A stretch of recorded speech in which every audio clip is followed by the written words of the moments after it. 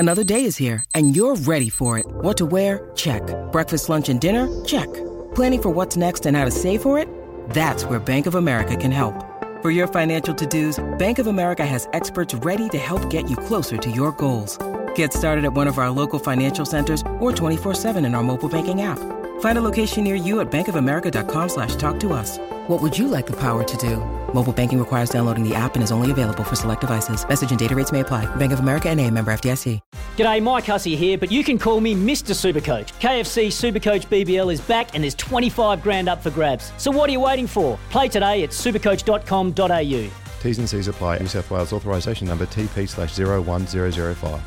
Great form by you hitting play on this podcast. Now, check out Same Racer, the brand new racing app for same race multi-tips. Same Racer. Download from the App Store and Google Play. Powered by Bluebet. Gamble responsibly. Call 1-800-858-858. From behind the stumps to behind the mic, nothing gets past Smithy. This is Mornings with Ian Smith on SENZ.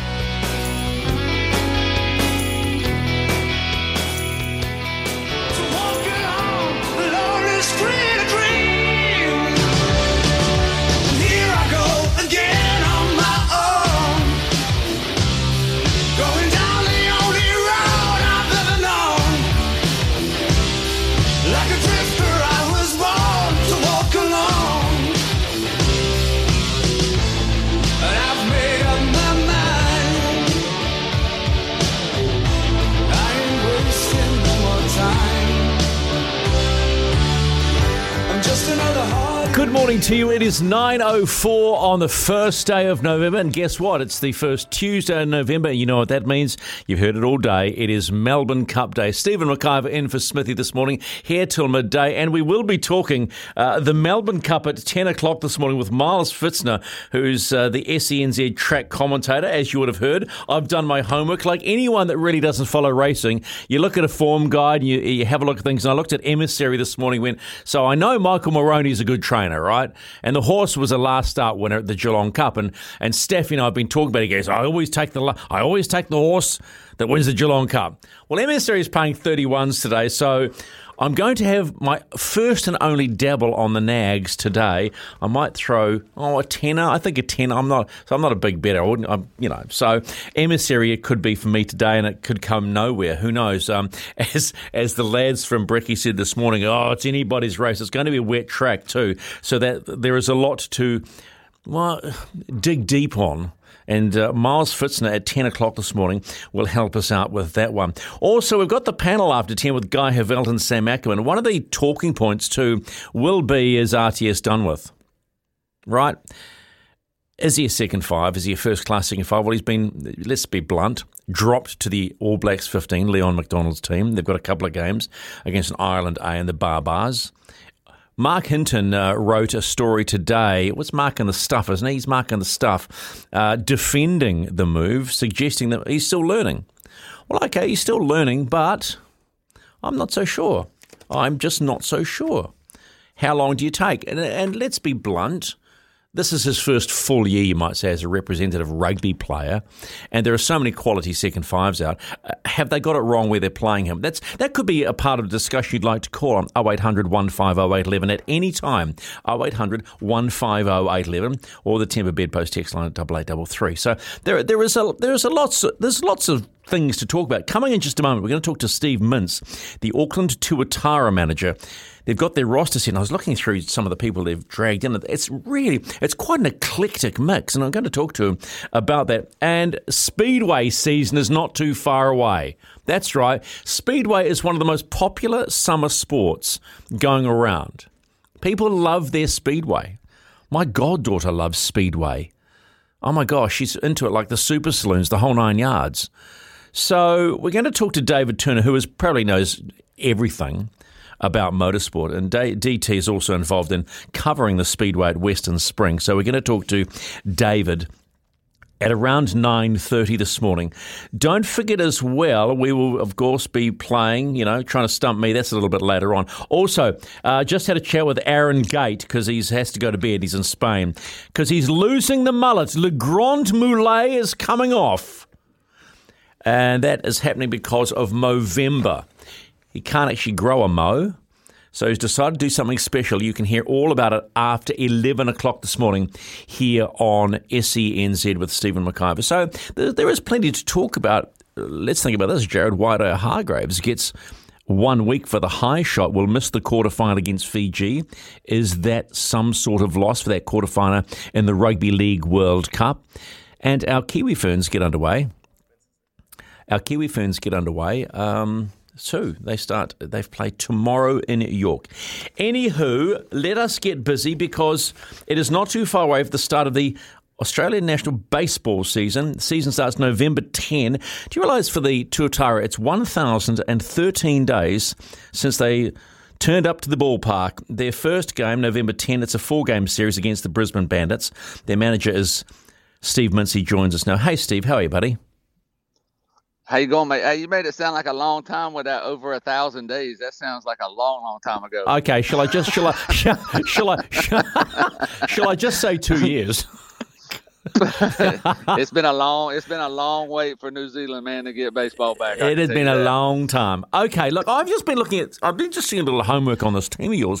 It's quite an eclectic mix, and I'd like you to now. So you've just completed your roster. Tell me about these Oscar Nakaoshi and Kuma Tsushida. What are they going to bring to the plate? Because there's a lot of other players I want to talk about.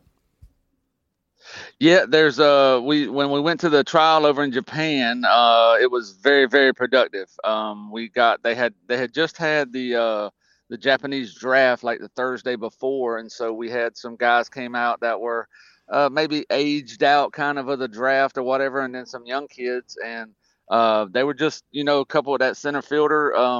He led the league in home runs and RBIs the year before, but his age, they kind of passed on him because of his age. So we're hoping he's going to come here and hit us some home runs and drive in some runs. And then Toshia, we're hoping he's going to be able to log some innings for us. And it's very exciting. Myself and Regan Wood, we have made hundreds and hundreds of phone calls and texts and emails to comprise this, but we wanted to make sure that we put the best product on the field for the fans here in New Zealand so that we can make them proud. Steve, I was looking through the roster, and obviously things stand out, and the stories are written about them. A lot of Asian players, because we know in Asia baseball is very strong. So talk to me about these two from Chinese Taipei. Qian Hu, the 21-year-old right-hand pitcher, and Hung Hiu Huang, the 6-foot right-hand pitcher. Part of the roster or bombs to be thrown? No.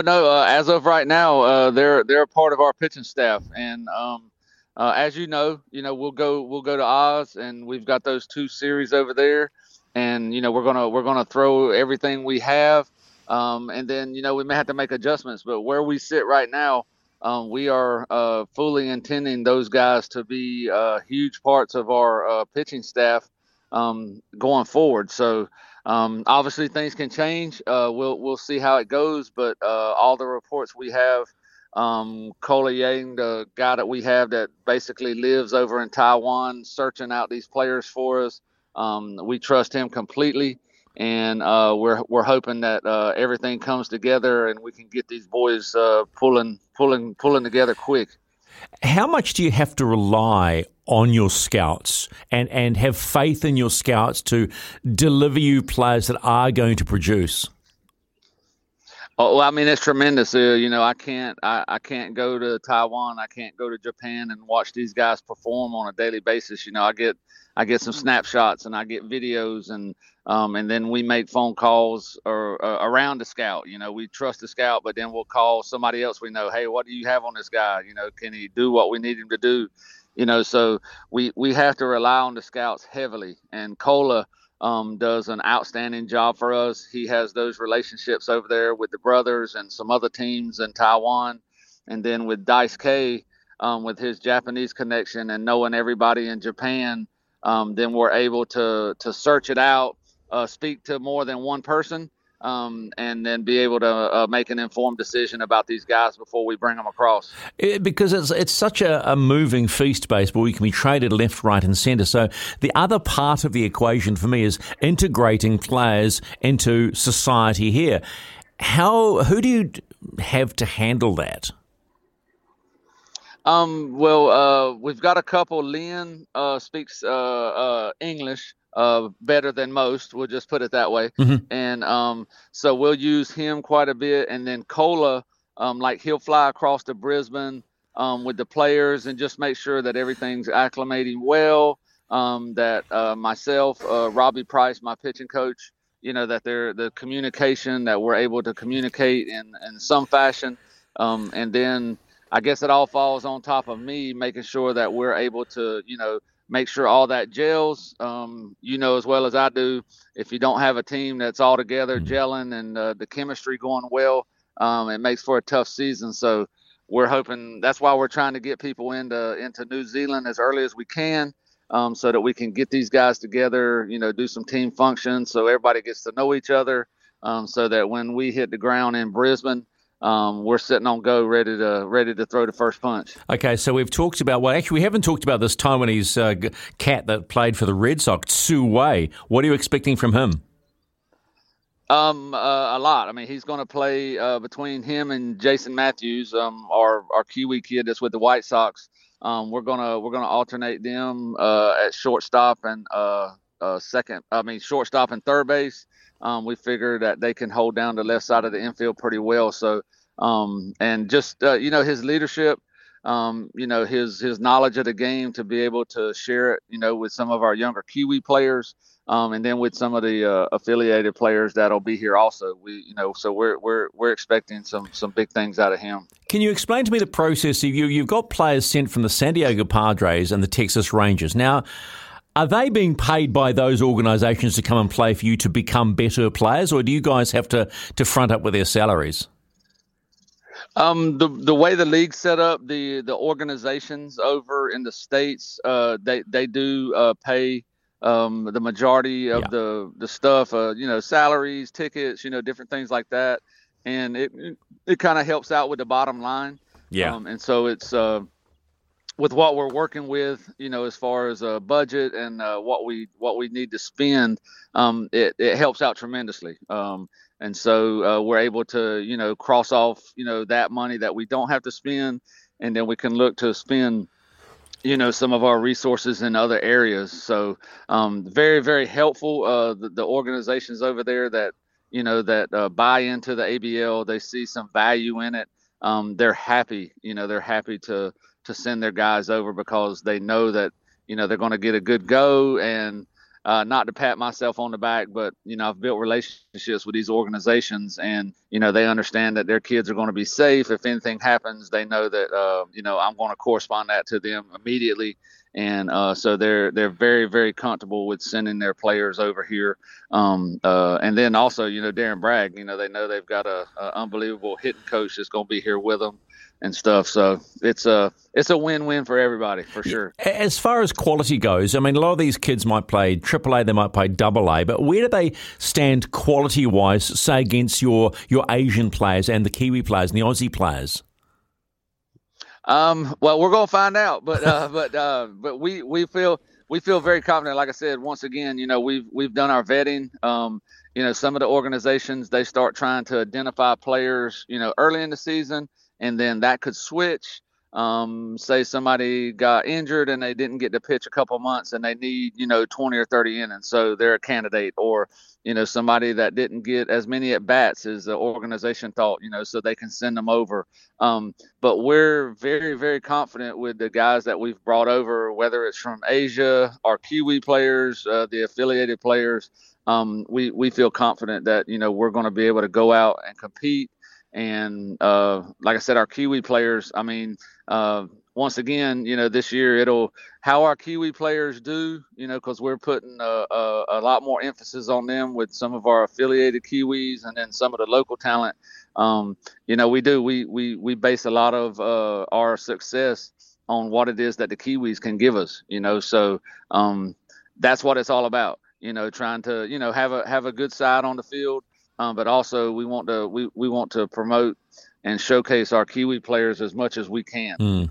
How did that trial work out, by the way, the Kiwi trial? It was actually, it was successful. We had some guys come out, because another aspect of our roster is we can add 5 development players. They have to meet a age standard, and then we can add 5 Kiwi players to our roster that are development, and then we can have 2 with us, whether it's across the ditch or here, each weekend. And so what it does is it gives those younger Kiwi guys an opportunity to be around, watch some of these older guys do their jobs, and then find a way to get into the games, whether it's on the road or here, So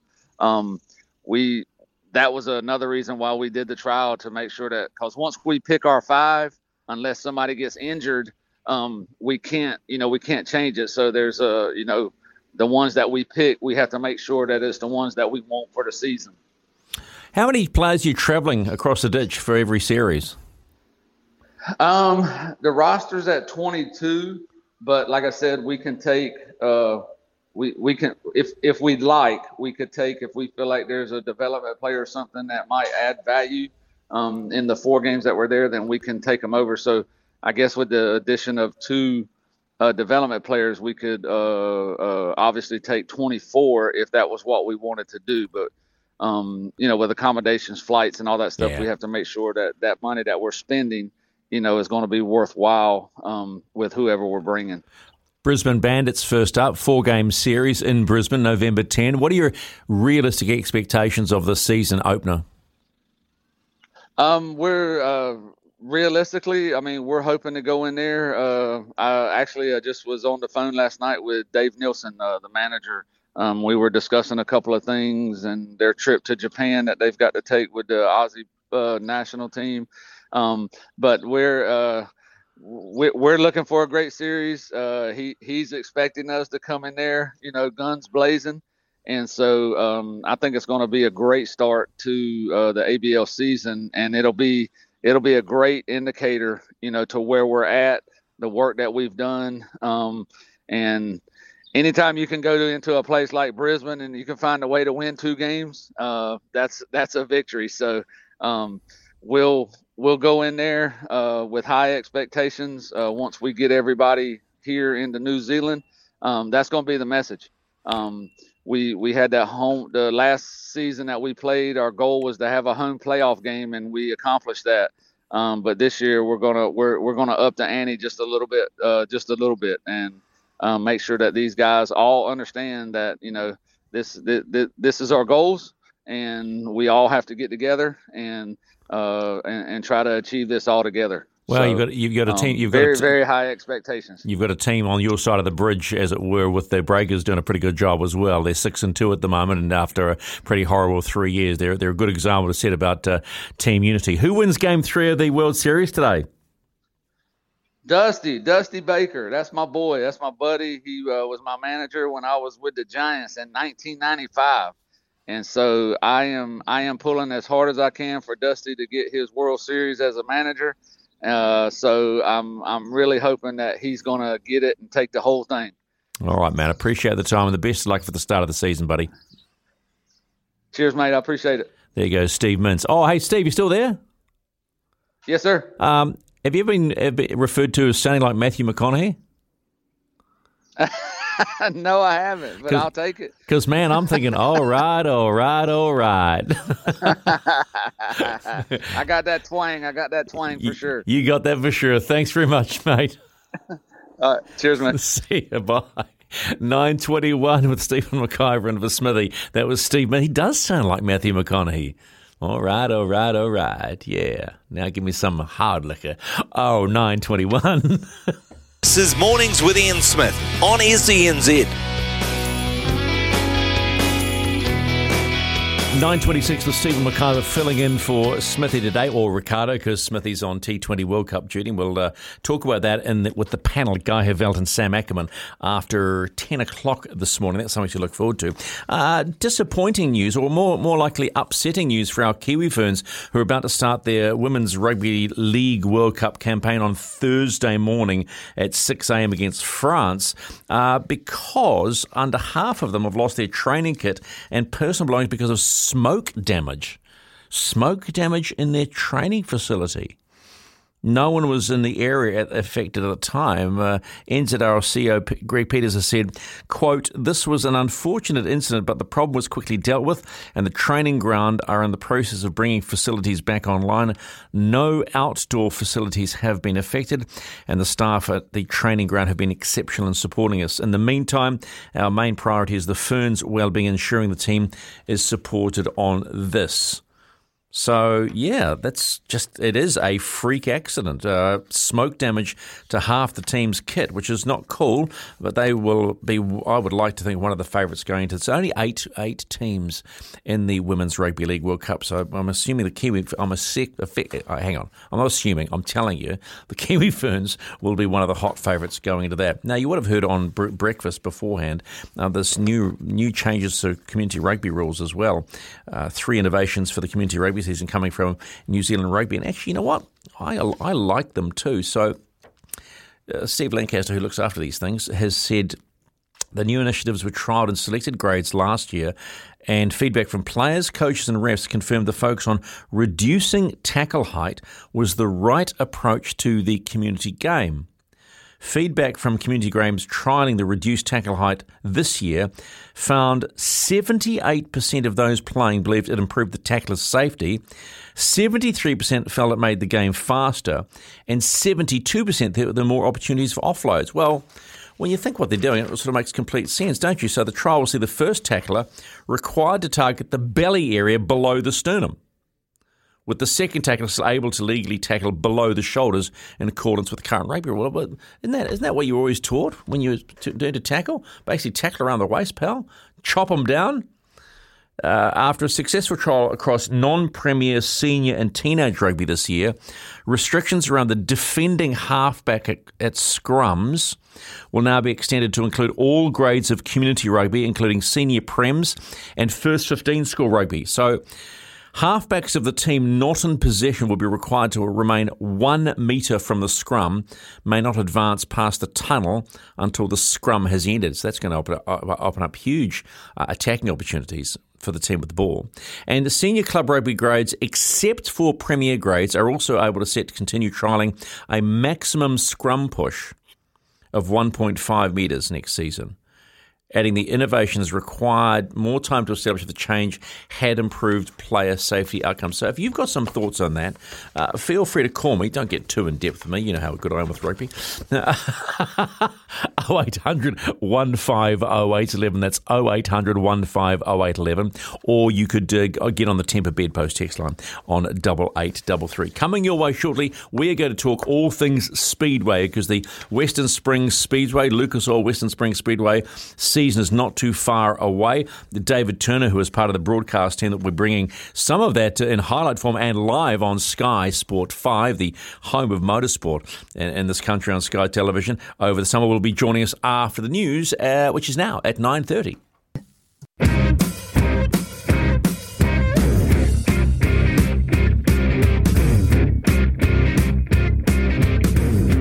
9:32 this morning with Stephen McIver and for Smithy. 0800 150811. That's 0800 150811 if you want to chat about anything that we have been going on about already in this first 32 minutes of the day between 9 and midday, or the Temper Bedpost text line is 8833. Speedway, Lucas Oil Speedway, Western Springs. The season gets underway, actually, believe it or not, at Waikaraka Park. One man that is doing all the broadcasting of this is a good friend of mine, good and one of arguably the best motorsport producer running around. David Turner joins us. Morning, DT. Good morning, Stephen. How are we today? Yeah, I'm good. I am good. How's life in the Matakana? Well, it's fine, but, Speedway's in the air, and that's the thing that's counting right now, isn't it? Season starts Waikaraka Park, November 12. Is that correct? Yeah, it is. Now, the season was originally supposed to actually kick off this weekend at Western Springs, but in fairness from the promoter, he released the drivers so that they could compete at other venues like Bay Park and Kiki this weekend, because there's some concert events coming up at Western Springs, and it kind of clouded the issue. And under the council environment, it all gets a bit complicated. So what they did is they deferred the first meeting another week, which will happen at Waikaraka Park next week, which is sort of the quasi-opening of Western Springs, if you like. we'll call it opening under Western Springs management. And then a couple of weeks later, we're at the Springs for the very first meeting of the season. And boy, oh boy, is there some great meetings ahead this year. Yeah, let's talk about those in just a moment. But what do you think it is about Speedway that brings the fans out in summer? Is it tradition? I think particularly we'll just use, Western Springs Stadium and not being biased to anyone else around the country or anything like that. But if we use that as the catalyst here, I think Boxing Day has become this day where you go to Western Springs and you take your blanket and everything else and you park up on the terrace and you enjoy the sun, because we'll have sun by then, and just relax and watch some good hard racing. And it's rapid fire entertainment in your face. And it's just the thing that you do on Boxing Day. We noticed that last year with COVID, and we ran the meeting there with no crowd, and boy, oh boy, did it feel flat. It just felt so empty. And it's kind of, Boxing Day has become bigger than the 50 lap a night in some ways, because it's just, it's a chill out day after, feeding your face the day before or getting all your Christmas presents or whatever. It's a nice family thing to do. It's a very family environment. So, yeah, there's a lot of traditions that are around that and around many speedways and motorsport, facilities in the country. It must have been a real challenge for the promoters to even continue going after this last 2 years. Yeah, well, I was involved with the television production last year, and certainly it tested us all in terms of the COVID things. Sometimes meetings were on, then they were off, and then they were without crowd, and then we tried with a limited crowd, and the red light and the orange light and all sorts of other coloured lights that we had. But they did a fabulous job. John McCullum pushed very hard to enable things to happen. There were some great supporters in terms of sponsors that helped the event go through to underwrite the cost. Not gloating myself, but at television we did it at a cost for labour only and no equipment to try and just help the whole thing out. And it enabled us to still make the shows that were seen, on Sky Sport 5 as well. So I think everyone got together in a common cause, because otherwise there would have been no Speedway season, and we all knew that, and it was a case of trying to make that happen for the benefit of the sport and for the benefit of what is, a very iconic Speedway, that's for sure. So what's the feedback like now that we are going to have crowds and we're going to have a full season? Are you getting a sense that there is general excitement about this new season? Yeah, I'm pretty pumped about it, and I think everyone around the series, as I spent some time with Brad Mosen a couple of weeks ago out at the Greenway Workshop in Henderson in Auckland, and just phenomenal to see what they were doing out there and the number of cars that they were building. They're building the car for an American driver that's coming down, and you realise the sense of passion and effort that goes into it. And, as you well know from the motorsport that you've covered, the money that goes into it as well. It's, the open wheel racing that you're seeing particularly at Western Springs and other midget and sprint car facilities around the country, there's some big dollars being spent, but it's classy and it's full on. So, yeah, there's a sense of excitement from the drivers. Definitely when you talk to them about being in front of a crowd again, they love it. From the fan base, I think probably once we get the first meeting under our belts, the atmosphere will be back there as well, and it'll build up to the two big sprint car international meetings, and then the four very big midget international meetings, and then as the season goes on, there's some exciting ones towards February, March as well. I was staggered to understand when I interviewed Michael Pickens, I think it was earlier this year or last year, that it's more expensive to build a midget than it is a sprint car. Yep. And I just crazy, that's crazy, because the smaller car is more expensive, and the bigger car, which is pumping 800 horses, is a cheaper build. Well, I just recently shot a feature which will be in the Sky Sport 5 shows when they air on Sky with Graham Stangreen about weight of all things in a feature section that he's doing called Know Your Speedway. And now there is a minimum car weight, but there's a minimum all-up weight as well.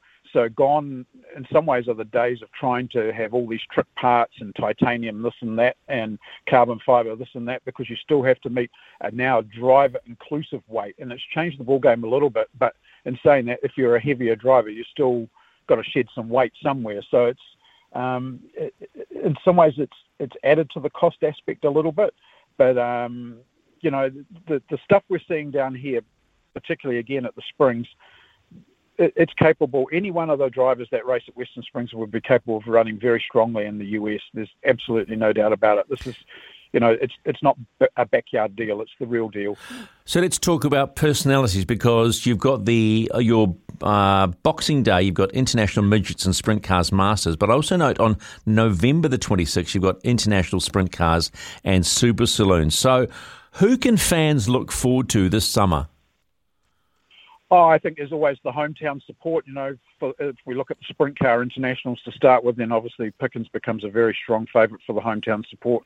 But Jonathan Allard's back. He's a very likeable American. I've got a lot of time for the guy. I think he's done wonders for the sport down here, and he's a great one to watch. But there's a lot in the sprint car category, and then there's a couple of Australian drivers coming over as well with pretty strong reputations. So it'll be very interesting to see how they master what is actually quite a technical little track, Western Springs. A lot different to, say, going down to Bay Park. So I don't know. I think you're going to get a bit of Aussie-New Zealand rivalry, which is always good value. And then, the fans are very loyal to drivers as well. That's one thing you see. So if they like a Jonathan Allard, or they like a Michael Pickens, or they like whoever, they'll follow those. And then when we get to the midget internationals, there's a host of Americans coming down, and maybe some more yet. But the one that I'm really excited about coming down is a young female driver, Taylor Reimer. She's been racing for Keith Kunz in the US, and I spent a bit of time with Keith Kunz a few years ago. He's about an hour out of Indianapolis, and he runs a 8-car midget team. But notable drivers that have gone through his camp include Christopher Bell, who won the NASCAR race on Monday, and Christopher's run down here, and Kyle Larson, who obviously ran down here and has gone on to be a NASCAR champion. And we did a podcast show with Taylor a few weeks ago, and I spoke to Michael Pickens about her, and Pickens said, "Oh no, she's quick," and you could tell when Michael said that to us that he's expecting that she's going to probably give him a bit of a hard time on his home turf. Put things in context. I mean, a lot of NASCAR drivers go and run midgets and sprint cars. How big is that circuit in America? Massive. Again, talking with Taylor, she's running at least 2 or 3 times a week, and from a season that starts Aprilish and finishes about now. So they're doing a lot of racing miles when you compare it with what a driver does here. And I think that's the thing is, particularly around that, again, the Indiana and the Midwest part of the US, where speedway racing is very strong. Not that it isn't on the West Coast, but it is very strong in the Midwest. You can race, certainly during the May, June, July period. Jerry Coontz Jr., who's a good friend of mine, he was racing nearly every night of the week for over a month. So, that's busy. They race sharp, those guys. Let's talk about something that you do love. That's IndyCar. It's an off season. I see Colton Herta has now signed a very lengthy contract with Andretti Racing, which suggests to me that they still want to get into F1, and he's going to be their boy, and he won't be going off to McLaren. You're pretty onto it. I've done some sniffing around that as well, and that's probably exactly what I say. I've never seen a driver contract that long. Well, 7 years, wasn't it? Yes, and it said that it didn't allow a Formula One option in there, whereas in his current contract he had an option that if a Formula One drive came along, he could be released to go and do it. However, Michael Andretti still has strong aspirations to be in Formula One by 2024, and I believe that the infrastructure behind the scenes is still in place, and I would think that Herta is probably, if it was to all happen, that's where that all unfolds. But Dave, they won't be buying Alfa Romeo because Audi have just picked them up. They're going to become the engine supplier and bind them. So it looks like they're going to have to set up their own team and dump down $200 million to be part of the team, because that's your entry fee into F1. Well, yeah, and the stumbling block really, Stephen, is the fact that the teams have to agree on allowing another team in. And at the moment, both Red Bull and Mercedes have said no, Ferrari have said no. So unless there's a majority that say yes, no matter how much money Michael puts down on the table, it ain't going to happen, which is a bit of a shame. And then again, in Herta's case, you'd still have to have enough super license points to be able to drive in it. And of that current crop of IndyCar drivers that McLaren has been touting around for about the last 6 months, which was Pato O'Ward, Colton Herta, and Alex Palau, Palau is actually the only one with enough super license points to drive in Formula One, believe it or not. Yeah, I just find it bonkers. And just finally, young Marcus Armstrong looks like he's going to be heading towards IndyCar after the current F2 season. And we've spoken to him plenty of times here on the radio on SENZ. And it seems to me the right move because, as you and I both know, IndyCar is the most competitive open-wheel formula, barring maybe Super Formula in Japan, and worth going into. Well, just touching on the Super Formula thing, that's obviously where Palau went when Europe didn't work for him and then went to IndyCar, and a year later he was the IndyCar champion. So it shows you how hard that racing is. And I think with IndyCar, talking with Grosjean again when I was up there in May, he rates it. He rates it for multiple reasons. You talk to Will Power, the current, new champion, and he said it's the toughest racing series in the world. And I think the reason behind that is the fact that you have all of these different disciplines of circuits. You have a permanent road course of various lengths. You have the street courses, a course like Nashville that's incredibly bumpy, the new circuit in Detroit this year. Then you've got the small ovals, and then, of course, you've got the gem and the whole deal, and that's the Indianapolis Motor Speedway. So there's no longer, even from when Dixon started in the series, no longer can you just drop around going, I'll pick it up on a road course because I'm stronger. Because if you do that, you're out of the championship game. You have to excel at all of them now. Oh, there's a lot to look forward to, man. All right, DT, thanks so much for your time. Best of luck for the opening night at Waikaraka Park on the 12th of November, mate. Yeah, no, looking forward to that, but really looking forward to seeing these American drivers down there. And then just one for people to circle later in the season. The first time ever, a 50-lap sprint car race at Western Springs with a refuelling stop in the middle. A refuelling stop in the middle. Well, everybody have their race suits on. I hope there are good, strong rules around that. You can have your race suits on around refuelling. Health and safety. And safety. No 2-second stops like in F1 though, right? No, it's a very exciting plan, and the crowd will love it. And that's just a little bit to tease you with for now. Oh, you are a big tease. Thanks, mate. I appreciate it as always. Thanks, David. You're welcome. Yeah, David Turner, all things speedway, all things motorsport too. He's a good man too. 9:46 here on SENZ, 0800 15 0811. If you're a speedway fan, tell us why you enjoy speedway. Have you been to the speedway? Do you love going to speedway on Boxing Day at Western Springs or anywhere else around the country? Because I know there are tracks all over the place. 0800 15 0811, or you can text on the Temper Bedpost text line on 8833. This is Mornings with Smithy. McIver in the seat till midday. This is Mornings with Ian Smith on SENZ. 9:51 with Stephen McIver into midday for Smithy, and the Rick dog is not well as well. That's why I'm in here. So I'm third. What am I, second drop on a cricket? Is that second drop? Well, yesterday we had Sam Hewitt on, and he called himself the third string quarterback. Or backup. Well, let's leave it at that. Hey, random discussion quickly, because there is so much drama about this every year. The bird of the year.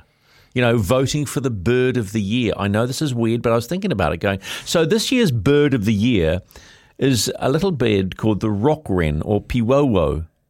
Little wee bit. He's so cute. He's just so cute. It's really recognisable. They've got long legs. So apparently that makes them the mountaineers of the world, the bird world. They've got natural crampons. I'm looking at I can see their birds' feet are really wide for the size of a little birdie. Snowshoes for navigating high altitudes. Also, they are designated as in serious trouble ecologically.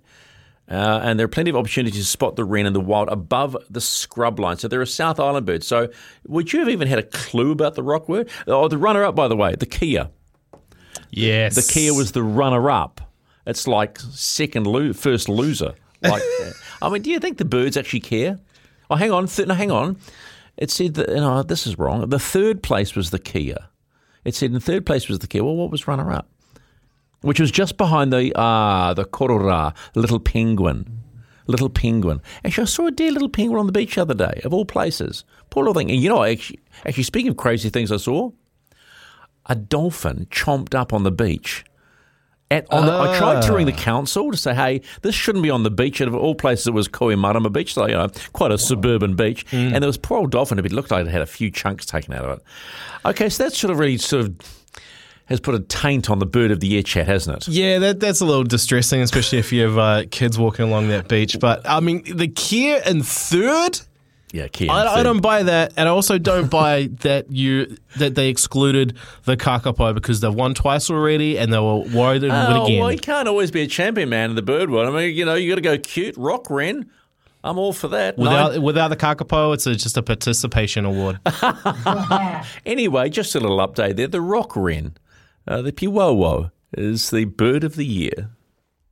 Summer or winter, he's the voice of sport in Aotearoa. This is Mornings with Ian Smith on SENZ.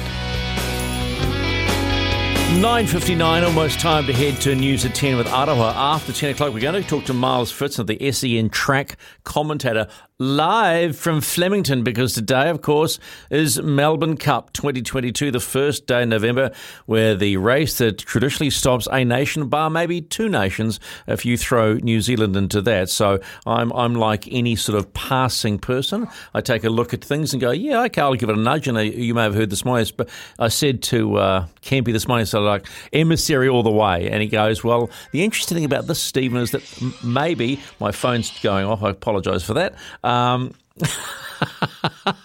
Is that if it's a wet track, all your picks go out the door depending on how the horses handle it.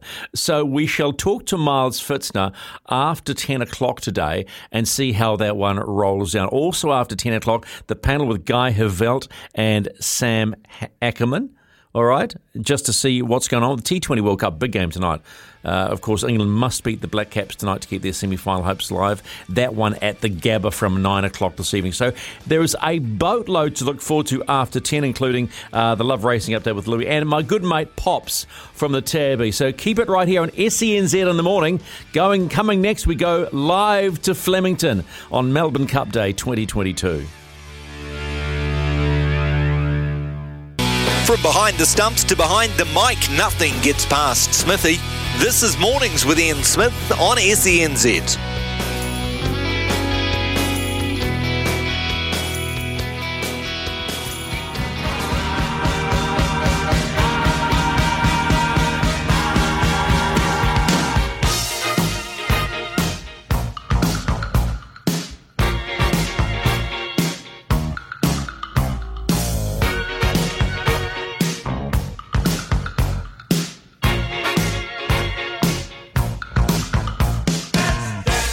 Why not?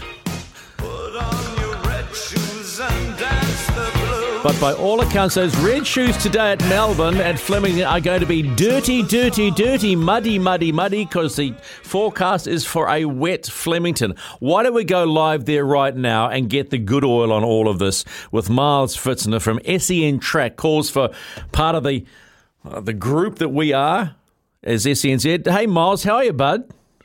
Hello, Stephen. Good morning to you. And would you believe it or not, the sun is out here at Flemington, and we are on a soft 5. It's surprising. We walked in here, Gareth Hall and myself, this morning at 5 a.m. and it was raining. They've had 1.6 mil, but we just spoke to Liam O'Keefe only moments ago. Soft 5 here on course. Sun is out. Very cold, but expect the rain. They're telling me 12:30. When the rain comes at 12:30, how much? Yeah, remains to be seen. Yeah, so that's the intriguing part. I was talking to our experts on this side. They're saying you can pick whoever you want, but it could be a lottery today because of that track condition. Yeah, it certainly is. It's a tale of two tapes, mate, and that's because if there are horses that are going to be suited to probably like a 7, 8, 9 and a 10, and then there's going to be horses that are suited to probably a 5 and a 6. So I think if the track remains in a 5 or 6 range, you really have to probably respect the internationals. Now, I know Deauville Legend's been heavily supported in the market and is around about that $3.90 mark now, and that's probably too short to be having a bet in the Cup. But there are horses in and around it, like Without a Fight, Huya Mal, the other two internationals that represent pretty good value if you wanted to take something that's a little bit longer in the price. The horses on a good track. Okay, so since I'm coming from the best island, the West Island, let's talk about the Kiwi horses here. Stockman, Young Werther, Ducky and Sweet Junior, and Smoke and Romus. Any of those a shot? Look, I probably don't have any of those four really close enough. Smoke and Romans wasn't really good enough for me. in the Caulfield Cup. I think there are a lot better runs there. Stockman's going to need a completely heavy deck. Young Werther, look, he's only won a Geelong maiden. He's a little bit of a nonny, Young Werther. I know his preparation's been pretty good. And Diamond Sweet Jr. is probably the interesting one. I know it was the Adelaide Cup winner and had a really good run in the Sydney Cup, but I probably just think might get outclassed here a little bit. But there are some other local hopes that I think might be able to challenge them. Yeah, now, Miles, I'm a complete novice of this. I'm like your office worker that hops in once a year and plonks money, a little bit of coin on a sweepstake or whatever. And I was looking, and the guys around here know a lot more than I do, and I was looking at what Michael Moroney's got, and they said, well, what do you like? And I went, I like Emissary. I think won the Geelong Cup, right? Yeah, Emissary won the Geelong Cup. We were on track that day. Look, it beat a horse that's in the Melbourne Cup here today called Interpretation, who was a red-hot favourite. Emissary, it sort of just puts a good one in every now and then can run a few bad ones. I think, once again, probably going to be outclassed. There are a few people that like Emissary, but it's not going to be one for mine. Yeah, see, because I looked at the trainer, went Michael Moroney. So, I mean, how often, you're in the know, how often would you look at a trainer and the horses they've got rather than just the horse? If you get my drift, right? Yeah, I know exactly what you're saying. And look, it is a thing that people do like to follow trainers. I mean, in Australia at the moment, there's no better training combination than Kieran Mara, David Eustace, and they've got 5 runners in the field. So then you've got to take your pick between which one you choose there. Sometimes you've really, I think if you really want to try to make money and you're doing this and you're punting a little bit more often and responsibly, of course, you really do have to go back to the horse, and then you've got to start with those variables: gait, weight, track, class, and then you work your way back through the jockey and then the trainer. But if a trainer's got a horse in the Melbourne Cup here today, they are at the top of the tree anyway. So I'd be happy to have any of these trainers that have got a horse in the race here today training any of mine. It's interesting that you started with gait, because I was just looking at the numbers that were put up. So here, have a listen to this. So since 1982, 6, 7, 12, 18 and 24 have not produced a winner. Since 1982, that's 40 years. Gate 6, 7, 12, 18 and 24. The most successful one is Barrier 11. Yeah, it's a fascinating stat, isn't it? And that's just because, especially with the start that we have here at Flemington, it's really iconic. And where horses that are normally drawn wider, they then have to go up the straight and cross, and what they've got to do is spend their petrol ticket, and so that when they get around again, they've run out of carrots by the end of the end of the run. But it is funny how it works like that. I think gate 24, probably for good reason. A few of those inside gates, I mean, that might be a little bit more of an anomaly. Gate 6, you can get caught in the ruck a little bit. You really need a horse that's drawn well to suit your horse. If you've got a leader and you've drawn wide, you have to cross. If you've got a leader and you've drawn inside, then it's not too bad, because all you've got to do is hold out horses on your right-hand side. So gate's very, very important. Weight's important. And especially because we're over the 3,200 metres, they've got to be bred or be able to run the journey, being the 3,200 metres. Okay, so let me play the stat game, because it's a safe game for me, and I enjoy it. And you're all over it like a wet rag. So let's have a look. 4-year-olds have won 46 times. 5-year-olds have won 44 times. But get this, slight trend. 3 of the past 9 cups have been won by 6-year-olds. Yeah, older horses, I mean, it's more experience. They're normally more seasoned. When you're getting horses up to this trip, you've got to remember too that horses are like people, and as you grow, their bones grow, they get stronger. It's saying that, though, the Europeans are probably the leaders in breeding stayers anywhere in the world. And the record of Northern Hemisphere 3-year-olds, them being 4-year-olds down here, actually have a really good record in the Cup as well, because they normally get in at the weights very light. So it is all relative to your age, class, v weight. And that's where, some of these horses like Deauville Legends copped a little bit of a penalty, but horses like Huya Mull and some of the others, that they're actually getting in a little bit lighter because they are younger, which gives them more of a chance. So the stats game is a really good game to play, especially in a race like this. But me being a form analyst and looking at the horses and all the runs leading up, you sort of take into account the stats a little bit, but you've just got to go on how good the horse is going at the time. All right, so you're the brains, I'm the dum-dum. Call me the first three. Who comes in? Well, look, I'm still playing. If the track is going to be in the 5 or 6 range, which I'll say that at this stage, and we've got to wait and see, I've got to have Deauville Legend on top as my tip.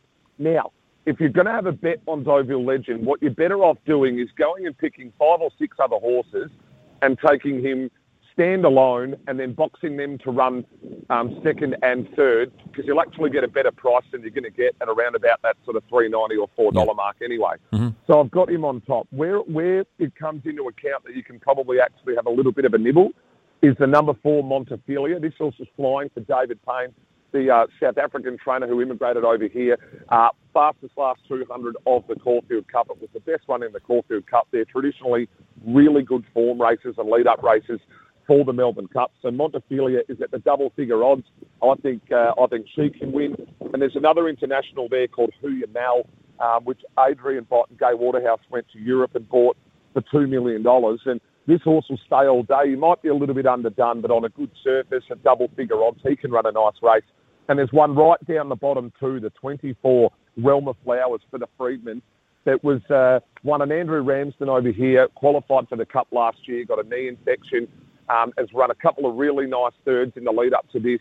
Bred to run the trip, no dramas, running 3,200 metres, gets in at 50 kilos.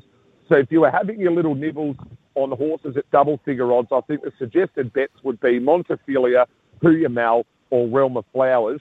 But I am tipping Deauville Legend on top, but I'm all about tipping people into making money and sometimes backing the favourite in a race like this. If you back outside of him and you see the favourite bolt in by 5 lengths, sometimes you just have to wear that because you're not getting great value to take that risk for him to go through. Hey, just a left field question. You talked about weight, and that obviously comes down to the jockey themselves. How can a jockey affect a race, negatively or positively? Oh, in both ways, more than one. I mean, they're under more pressure than anyone at the moment. We've seen some of the international jockeys that have rolled up here, and I heard someone describe the analogy of saying it's like getting a test batsman to go and plonk into an international team, walk straight in at 3, and they haven't played in that country or with that team, for 6 months. So we saw some of the international jockeys really put in some terrible, terrible rides on Derby Day, and they were under the spotlight. But, I mean, then you get jockeys like Jamie Carr and James McDonald that are just giving horses absolute peach runs at the moment. And when you're winning by sort of half a nose or a short half head or even a long neck, a jockey's decision can make all the difference. So they're the one main variable that if your horse isn't in the right spot, it can't win. So they've got a lot of decisions to make. And they've got plenty of time to do it too, right about 3 minutes and 15 or 20 odd seconds. So they've got to make the right one, especially in a race like this, because you make one mistake in the Melbourne Cup and it is all over. Okay, so one final thing for you just to remind people about, right? So Barrier 18 never produced a winner, right? The horse number 18 has only ever won once. That was 1932 on Peter Pan. And so number 18 this year is Luna Flare, and it's drawn a barrier that has also never produced a winner. It's Barrier 12, so steer clear of that. All right? Luna Flare, I will give you, this is breaking news, in the last 6 or 7 minutes has been scratched from the Melbourne Cup. See, so there you go. Yeah. And there you look at that. There's the stats right there for you, Stephen. You want to talk about the good oil? I should have rung you, and you could have told me. And then we would have needed to run down and get it off the track manager down here. So, Luna Flare out of the Melbourne Cup. Miles, you're a good man. Have a great call today, pal. No, thank you very much, mate. And hopefully everyone in New Zealand listening via SEN Track on the app, because we've got an unbelievable call team lined up. Cam Luke, David Taggart, Josh Jenkins, Campbell Brown's chiming in, Jared Waitley, he's just sat down here, Gareth Hall, myself will all be chiming in throughout the day. So look forward to entertaining our friends over in the land of the long white cloud. Have a great day, Miles. Appreciate that. So there you go. Late breaking news. If you had money on 18 Luna Flare, It is out. How about that? And it was in Barrier 12 that's never won, and 18 has only ever won once back in 1932. That was a good man. Miles Fitzner from SEN Track. 10:16, the panel's coming up. Mornings with Ian Smith on SENZ.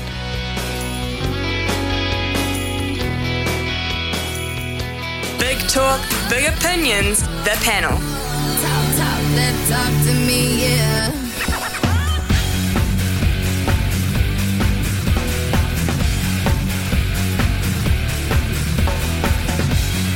Yes, it is Rockin' Tuesday on SENZ with Stephen McIver at 10:21 0800 150 811. A couple of headbangers joining us too. That'll be Sam Ackerman from the Bay of Plenty, which is full of headbangers like Sam. Hello, Sammy. Yeah, more like a head you want to bang rather than a headbanger, but yep, that's about fair. Oh, please. This is not an R18 show. And Guy Havelli just banged his head around the studio. Oh, he's gone. He's had enough of me already. Is he back there? Oh, he's coming. Hey, hello, Guy. Sorry, cheers. Are you there, Guy?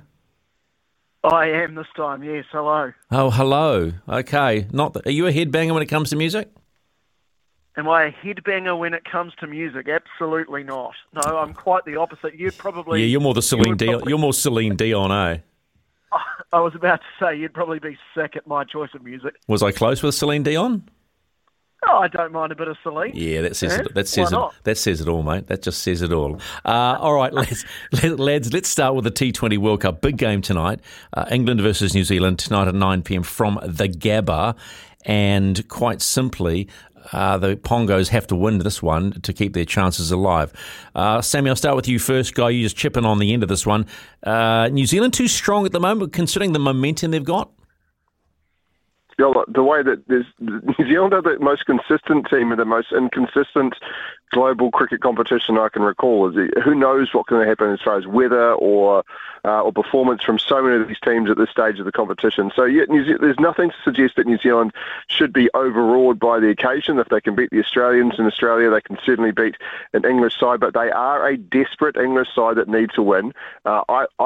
I'm excited to see what happens, to see who stands up within this Black Caps team, because it's the one good thing about the rain reductions and the like is that it's added real spice to these stages.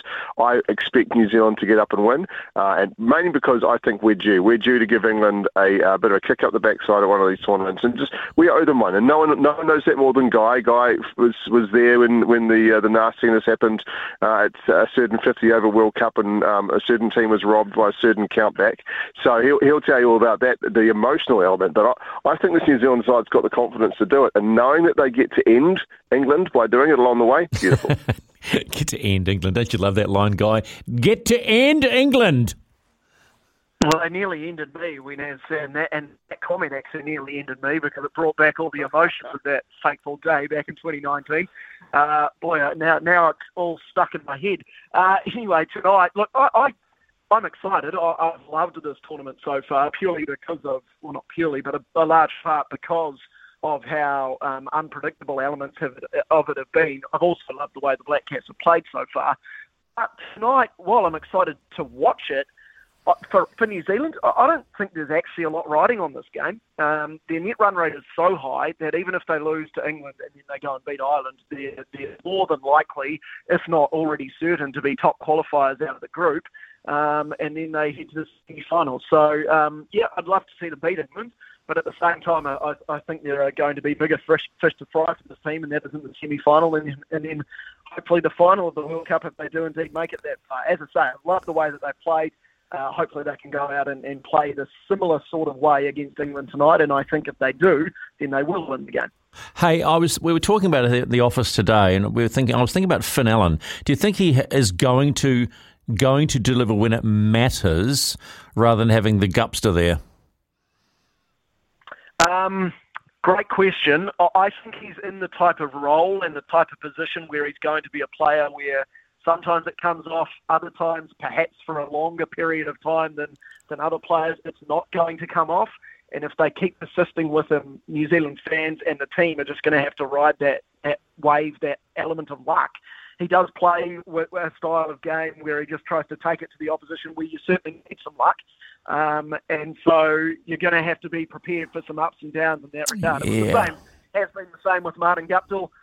He played that sort of way more often than not with Guptill before, maybe recent times. It came off for him.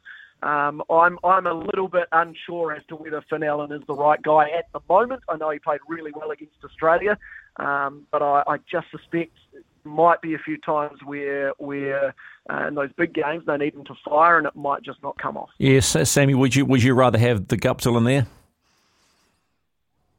Yes, I would, and that's just because I have I know form is important, but I just know that when the chips are down, I would rather turn to someone like Guptill with what he can do and has done previously. But if you're going to pick Finn Allen, you've got to put him in there and leave him in there. It can't be, that was a bad innings, or he's had a couple of bad innings, we take him out. He's not that type of player.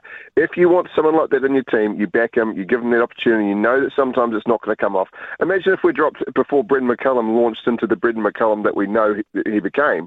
Imagine if people treated him like that as a player. They gave him not the special project treatment, but they go, look, we know what he can bring. We're going to keep him there, and sometimes it'll work, sometimes it won't. If you're going to give Finn Allen, he's not saying he's Brendan McCullum, but if you're going to pick him in the team knowing that he can bring that explosion, you can't then suddenly deride him when he doesn't. Yeah, it's interesting you talk about McCullum because, he's the white ball. He's not the white ball coach. I'm thinking England would probably love to have him right now, Guy, as their coach in this one because this is sort of set up for him, this style of coach he is, right? This is his bread and butter. I think they put him in that test team because their test team was struggling so much and they needed an injection of something new. He's done pretty well with them so far, but you did right. He would be ideal for them in this type of situation. Dare I say, he'd be ideal for the Black Caps as a coach in this type of situation as well. Just tying in McCullum to what Sam was saying before, in the 2015 World Cup final, McCullum was berated by a lot of fans for going out, playing the exact same way he did all his career, trying to take Mitchell Starc on from the very first game, very first ball of the match, getting clean bowled, and people berated him for essentially losing the game for the Black Caps. Well, dare I say it, Finn Allen's going to play exactly the same way.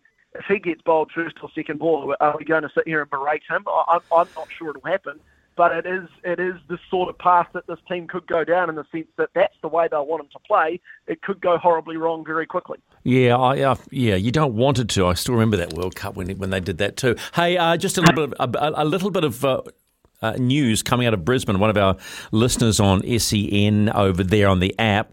Hey guys, just letting you know it's raining in Brisbane. The game of cricket tonight might not happen. So if that happens, so let's just say you get a point for no game. Does that help or hinder the Poms, Sam?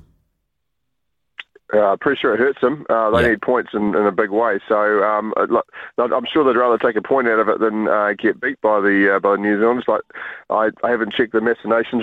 We always knew that this game, why the Sri Lanka game was important, is because this game was a long-term forecast capable of a bit of rain. But good to get the news on the ground from the listeners, though, for sure. So if it goes ahead, who wins? If it goes ahead, Sam, you start. Who wins? And is it dominant? You couldn't pick anything in this competition with any certainty at all right now. But I'm going to say New Zealand wins. I'm going to say New Zealand. We find ourselves another example of a Glenn Phillips dominance without it being Glenn Phillips. I think if someone's going to step up, that's what this team traditionally does. Somebody gets up and leads in these tournament games and finds a way to grab the game by the scruff of the neck. Mitchell for me. Guy? Daryl Mitchell, the most underrated player in New Zealand cricket. I think England will win. I think it'll be close. Oh, poo to you too. That's all I'm saying. Poo to you. You are. You just asked me for my opinion. I know. Don't give him the Finn Allen treatment. He's just, you literally asked him to do something and then you deride him for doing it. Hey. Both take a breath. Remember, I'm on the button here. You could go like that. And that was my emotional response. 10:30, back with these two in just a moment. Panel.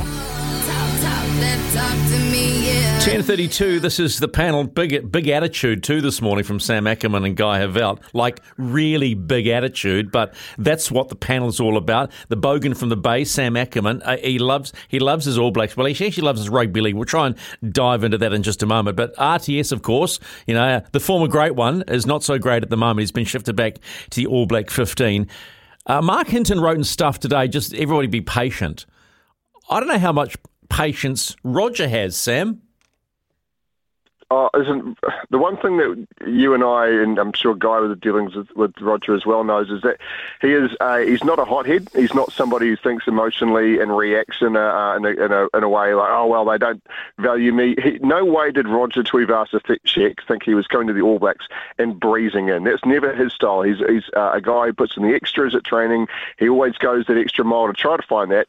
And right now in his journey in rugby and his time as an All Black, I'm sure he's not satisfied with where he is, but I also don't think he's blaming everybody else for the scenario. Minutes my personal opinion, I can't say for sure, but I'm sure it's always going to be the expectation that he played Japan, then went for minutes with the All Blacks 15. I'm sure that was always the plan for what it was, because why take him on tour and give him time or not? The guy needs reps. The guy needs time in the saddle in rugby, and the only way he's going to get it is by playing games. Remember, he lost that NPC when Auckland couldn't play because of the COVID protocols. So he needs time in the saddle. I don't think he's done. I don't think there's a line ruled through him. But I also don't think that Roger Tuivasa-Sheck really had the expectation that he was a walk-in start to wear number 12 in the big games in the Rugby World Cup. I think he knew he had to work his way into it. And look, I had a chat with Staffy this morning, and he made a hell of a lot of sense. He's not a second fives bum. He's a fullback. He's a fullback or a wing. You start him on the wing, put him at a fullback. Right, Guy? I didn't think he played that badly in the weekend. I thought he was actually pretty good. I thought he was fairly sound defensively, and he offloaded exceptionally well. And tell me which All Black in the weekend actually played well.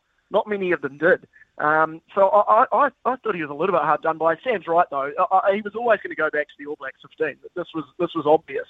So it's not that big a deal, I don't think. And Sam's also right.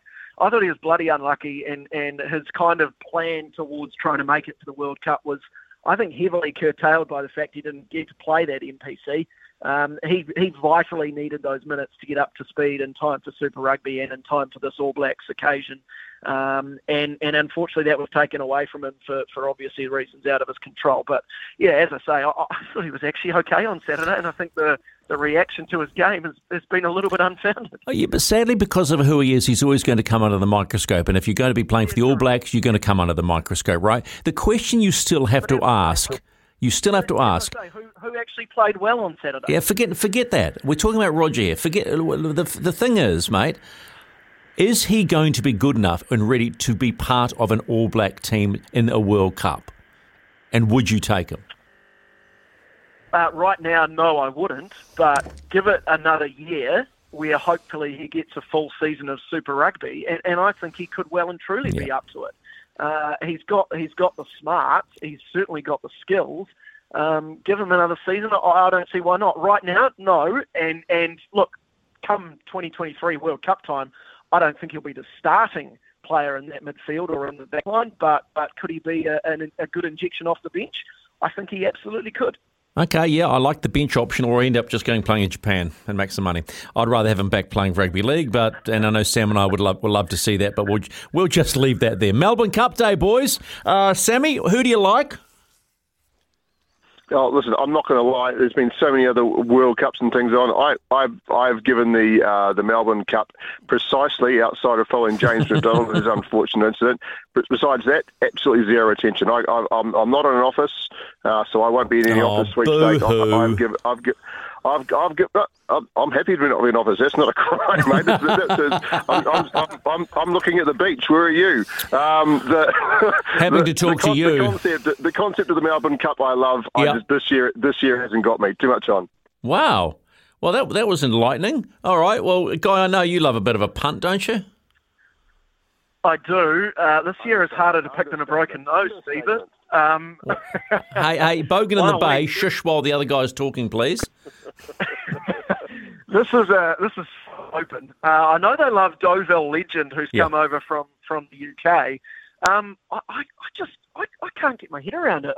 Good horse, but has never run, I think it's more than 2,300 metres, has only run in very small fields. You've got to remember, there's just been a scratching, so it's going to be 22 horses this time around, 3,200 metres, and it's going to be wet. It's never run on any sort of wet ground whatsoever. Those are 3 instantaneous red flags for me.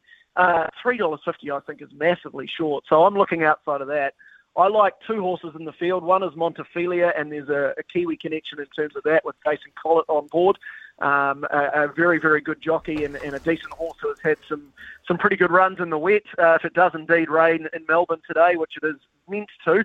And then the other one I like at pretty decent odds as well is Stockman. Now, maybe not the class field of the horse of the field rather, but I think it has run some pretty good lead-up races. Forget the Sydney Cup where it didn't really run as well as it would have liked to, but to run. To win that race, I think it was just a bit of a tune-up. So at odds, I'd be putting a little bit on that as well. But as I say, you could throw a dart and a dartboard and get probably a better odds of picking a winner than listening to me. Well, you must know a little bit because we were speaking to Miles Fitzner from SEN Track at the top of the hour, and he actually looked at Montefilia as part of a box. You take Deauville Legend and throw box another 6 horses around. So he had box traffic to see. Yeah, I knew what I was going. I was going there. I'm going out an outsider because of the trainer. He said it wasn't actually that bad a call. Emissary. She's paying 31s. Why wouldn't you? Right? Yeah, and Mike Moroney with a Kiwi connection there, obviously from here, trains in Australia now. But yeah, I mean, as I say, God, you could pick any one of these 22 horses and feel like you're a chance of winning the race. Like that's just the type of race the Melbourne Cup is, and particularly this year. Always a pleasure, lads. Sammy, Mercedes still telling you what to do? The wife? What do you think? Of course she does. Yeah, that's a good. We like a man under the thumb. Give her my love because I miss seeing you guys around. Havel, you still doing a good job? I'm trying my best, Stephen. One day at a time, mate. One day at a time. All right, bud. Take it easy. That is our panel this morning. Sam Ackerman, Guy Havel. Take it easy, boys. Until next time, here on SENZ. He's the voice of sport in Aotearoa. This is Mornings with Ian Smith on SENZ.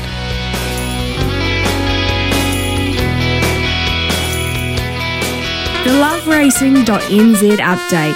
Your home for everything thoroughbred racing. Visit loveracing.nz. Racing's biggest fan. Nothing like a good trumpet to bring Louis Herman Wadden. Hey, Louis, how are you, mate? Couple of false starts.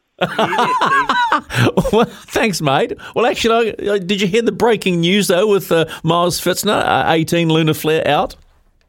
Yeah, Mickey D. He won the Caulfield Cup, he won the Derby, and he doesn't get a chance, who was a real life chance as well in the Melbourne Cup. So sad for the good Kiwi Michael D, but oh well, it happens. They have to put the horse first. Now, who he likes is in a box trifecta. He still thinks Deauville what is it, Deauville Legend? Yeah, who's the favourite. He thinks Montefilia is a good chance as well. Yeah, it's not that wet though, is it? He would know better than me, but I think it was only initially a soft 5 or soft 5. Rain is forecast though. He said, believe it or not, when we spoke to him, which was 45 minutes ago, the sun was out, but rain was forecast. He said, as you have just said, a 5 or whatever, 5 or 6 as far as the ground goes would be okay, but it could go an 8 or a 9 if the rain comes in. Yeah, I mean, I might take Miles on here. Like, he is the local, so I can't believe I'm saying this. But to be honest, Leamington dries so well. Unless they got a deluge, I can't see it getting to an 8 or a 9. But he would probably have to take his word for it. If it did, well, then Montefilia would come into it. Maybe he's just had a ticket on Montefilia, so he's trying to trick himself into believing that. Look, I don't even care who wins the Melbourne Cup. Pick a number. Anyone can win it, apart from maybe the favourite. Now, if the track is actually good, Deauville Legend, so if the track doesn't get to 7 or 8, it's a deserved favourite. But as I said this morning, you can't be punting it at $3.50. You need closer to $5 plus. You need $5 plus even. I'm with the 6 without a fight, Stephen. But look, I just think out of the European form, which traditionally does hold up strong, They're good trainers. It's always been set for this race. It's lightly enough race, but it's won over 2,800 a couple of times. Without a fight, it gets the wide barrier, so it'll get stuck into it from out wide. William Buick was riding pretty poorly on the weekend, so hopefully he's dialed in. But out of the Europeans, without a fight, the natural choice for me, and you're getting $10, so I'd much rather be on that than DeVale Legend, who has to carry the similar weight, but is a whole 2-3 years younger than Without a Fight, so less strength in the legs. All right, mate. Yeah, keep going. I've got to go in a minute because there's fire alarm. Oh, okay. No, it's good luck. Oh, you're a good man. All right, thanks, Louis. LoveRacing.nz for your thoroughbred racing previews, replays, profiles and more. I should be back and hopefully no singeing gone on here at SENZ Mornings. From behind the stumps to behind the mic, nothing gets past Smithy. This is Mornings with Ian Smith on SENZ.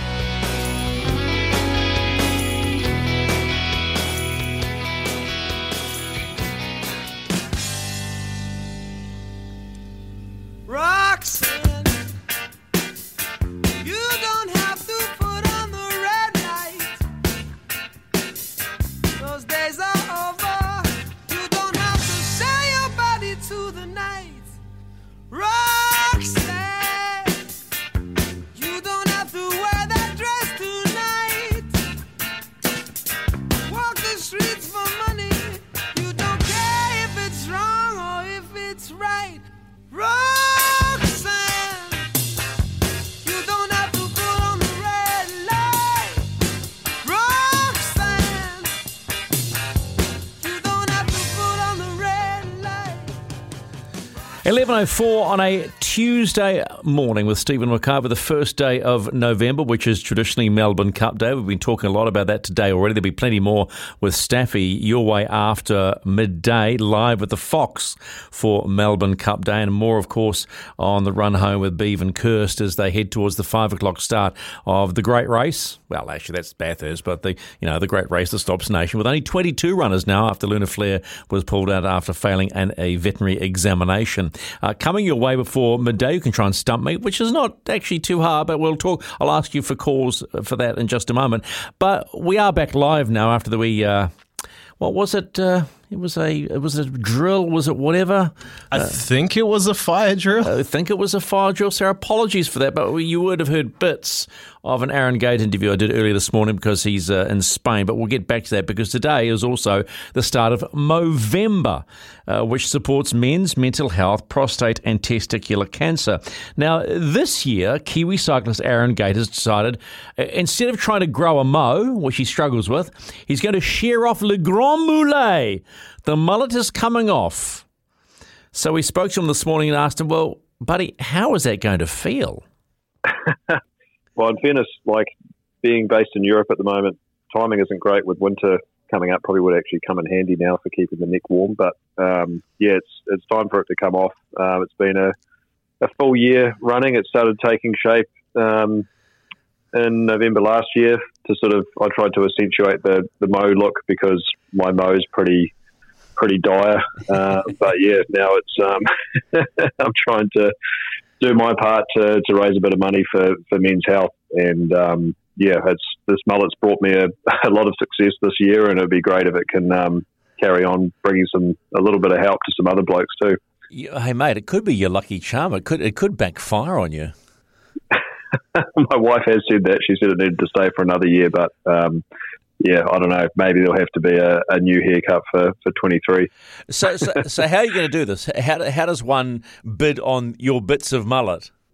I've set up a page on the Movember website, so you can just jump onto Movember.com and under Aaron Gate, you'll see my page, and I'm accepting any form of donation that people can make, and whoever happens to be the most generous by the end of the month, I'll be sending away a signed jersey from the Shears Commonwealth Games too. So a little bit of extra incentive, hopefully, for some people out there. But as like I said, any amount will certainly be much appreciated. You know, it's interesting how, your hair has drawn so much attention. I mean, have you been surprised by the reaction of, being a successful mullet wearer? Yeah, a little bit. I mean, it's definitely not the only mullet in sport and in New Zealand sport as well. We've had the Kiwi flying mullet over the years, and various other forms of mullet as over the years. But yeah, I mean, I think for me, it kind of just started as like a sort of, I don't know, a token, don't take yourself too seriously kind of thing. And it definitely has caught me by surprise a few times when I sort of forget it's there when I'm trying to have a serious conversation with somebody that I've just met or something. And they're probably like, who is this guy? But no, it's been a fun year, and I think the mullets definitely helped that. So yeah, apologies as well though to all the mums out there that aren't fans, because I hear there's been a few mullets kicking around the ranks. Mate, it is everywhere. My wife's a hairdresser, and she says, it's been around for years. You know what the thing is? It's taken the bogan out of mullet, right? Mullet, whereas it used to be bogans, but you're far from being a bogan. So, I mean, what do you? I mean, if you want to be a bogan, fine, pal. That's a minor insult. I consider myself still a Kiwi bogan. I've always my taste in music is still very much bogan, so I'll hang on to that little bit. I mean, don't let the lycra fool you. So what is your taste in music? Oh, Rage Against the Machine, Tool. Bit of Guns N' Roses, although I do have to say my son Axel isn't named after Axl Rose, but we did joke that we should dress him up as the other Axel for Halloween. You're in Spain at the moment. Do they celebrate Halloween over there or not? That's very much an American tradition. Yeah, it is, but it's kind of sweep the world Halloween. There's still bits and pieces that kick around here. Any excuse for a junk shop to sell some more costumes, I suppose. Hey, mate, the big question is now, what style of haircut are you going to rock? Are you going to go right, down to the number ones or what? I'm going to put the hair clippers and the scissors in front of my wife, and maybe Axel can have a go as well, and we'll just we'll see what happens. Mate, you don't want to end up looking like Dr. Evil. That's the only thing, right? Yeah. Yeah, that's true. Hey, so rock. So okay, so hang on. Has it come off yet? Sorry, has the mullets come off yet? No, not yet. No, it's going to stay until the end of the month, and then on the 30th we'll get rid of it then. So I've got one more month of mullet glory to hang on to. It's like the mullet's farewell tour. I mean, how are you going to feel when you drop it? Oh, it's probably the neck will definitely feel a bit naked. But I mean, it's kind of, at least showering will take a little bit less time now. That's added at least like 12 seconds to my shower routine. So cut down on the hot water bills again. Yes, but now you're going to have to slip, slop, and slap a lot more around the back of your neck. Yeah, well, that's true. It has saved me a small fortune in sunblock. One of my friend's partners did say that it was good for logistics, the mullet, in terms of cutting down on sunblock time and effort during the summer months. All right, mate. Let's talk about things a little bit more serious and what's happening in Spain. What are you doing at the moment? Just on the off season, so to speak, at the moment. So I finished my last race at the Track World Championships in Paris last week, and it's been good just to have a couple of weeks now relaxing with the family and just a bit of downtime and kind of just hanging out and trying to reflect a bit on the year and just sort of putting the wheels in motion for planning for next season now too.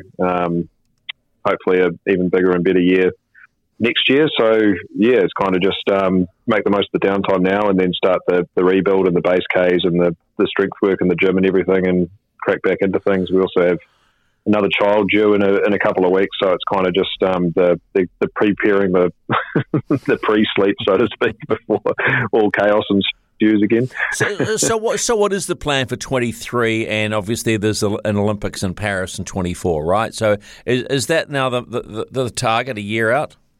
Yeah. The road team that I'm with, the Kiwi road team, Bolton Equities Black Spoke has applied for a pro continental license, so stepping up a level from what they were this year, and all the paperwork and everything's been met. So there's no real hurdles in place now for the team to be a level up next year, which is bloody exciting. A first for New Zealand to have a team of that level racing around the world. So that's going to be a really exciting thing to be a part of, and for a lot of other Kiwis too to be a part of it too. So it's going to be really exciting year with a higher level of racing and more racing too. So definitely next year will be the road focus, and then it will start to work out the bits and pieces to get our team pursuit firing come Paris too, because that's going to be a big goal for sure.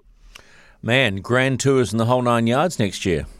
Not quite Grand Tours. That's might be a little bit out of our reach, but it does put us in the ballpark going forward if we score enough points and move it up through the ranks to get invites to those sort of races. So it's definitely an exciting step for what started as a small team from New Zealand. I'm always intrigued. How much do you love road versus track? I think it's kind of what keeps cycling enjoyable is there's always something different on the horizon, but it's hard to differentiate between the two this year. Like the Commonwealth Games on the track was obviously a massive highlight, as was the World Championships at the end of the year, but just the sheer variety of racing you get on the road and places we've got to race this year is hard to beat as well, like from Romania to the Netherlands to France. Like it's all sorts that you get to get amongst and all different riders, and it kind of it's definitely, there's always extra elements of unknown when you go into road racing, which keeps it exciting. You can be more creative with your race plans and everything like that. So and just having a great team around too definitely helps. Like racing with like-minded Kiwis again is been quite refreshing for this season too. And I think kind of the success from the team shows that, like a strong team is that we work well together, and that's where the results stem from. So it's been it's hard to say which one I prefer, but they're both good fun. Can you see much change to our track team, the men's track team? Are we going to go through a transitional phase, do you think, pre-Paris? Well, we've lost Jordan Kirby. He's called time on his career, and although we tried to convince him to take his bike off the hook, I think he's well and truly racked that and enjoying a new role on the other side of the fence, coaching and over in Queensland now. So, but although it was a shame to lose him, it was great to go out on a high and winning that team pursuit gold with him in the Com Games. So we've definitely got a couple of gaps now, and we've got still some young guys coming through, which is exciting. George Jackson had his big international debut on the track in Commonwealth Games. I think that was a great experience for him, and he seemed to learn a lot, albeit he did hit the floor pretty hard in the scratch race, but still managed to get round. And I think, well, he already had a much more impressive mullet than I did well before mine started, and his is still going strong at the Tour of Southland this week. So that's another one for the kids to aspire to. He's got not only the mullet but the bowl cut on front too. So he's rocking a very very strong look. Whoa, bold cut on the front, man. He's taking it to all directions. You talk about that Movember, and it talks about prostate cancer, testicular cancer, but most importantly, mental health. How do you keep your balance day in, day out, week in, week out, in a sport that's so demanding? I've got the luxury of some really close people that keep me. It's not always winning bike races. A lot of dark, gloomy days too. So having people that are close to me that I can discuss things with throughout the many years of doing it, being away from home and everything else. Like I've just been lucky that my wife Kirsty's been super supportive through the whole thing, as well as my parents and Coach Simon. So I think that's kind of where it's I'm lucky, and I think that's why I kind of almost feel obliged to support a cause like that, because I know that it's not so easy for everyone else out there to have such a close network around them to make those sort of things easy. And also, sport at the end of the day can be an easier thing to live through. You've got goals and targets and a training plan and little things to tick off day by day. So I think all in all, it's actually quite an easy way of life in a way, because you've got these goals and everything to work towards, and not everybody has that luxury. So I think, for sure, it's something that I'm interested in and passionate about, and I think just to feel very privileged in the situation that I'm in. So I think, doing a little bit to try and help others that aren't so fortunate, I think is important to me. Nice work, man. Does the Moulet come back for Paris? We'll have to call it a Moulet in Paris. True. Yeah, we'll see. There might be some further testing to do in the wind tunnel and on the track to measure the drag coefficient and go from there. But George Jackson's one which has some serious length and girth, has definitely been getting some looks from the coach over to its potential added drag. Aaron Gate, you're a good man. Enjoy the off season. Thank you very much. Appreciate your time. 11:17. That was recorded about 8 o'clock this morning because he had to get to bed. His wife and Axel have to have their sleepies, spending his off season in Spain. Aaron Gate getting rid of the mullet for Movember.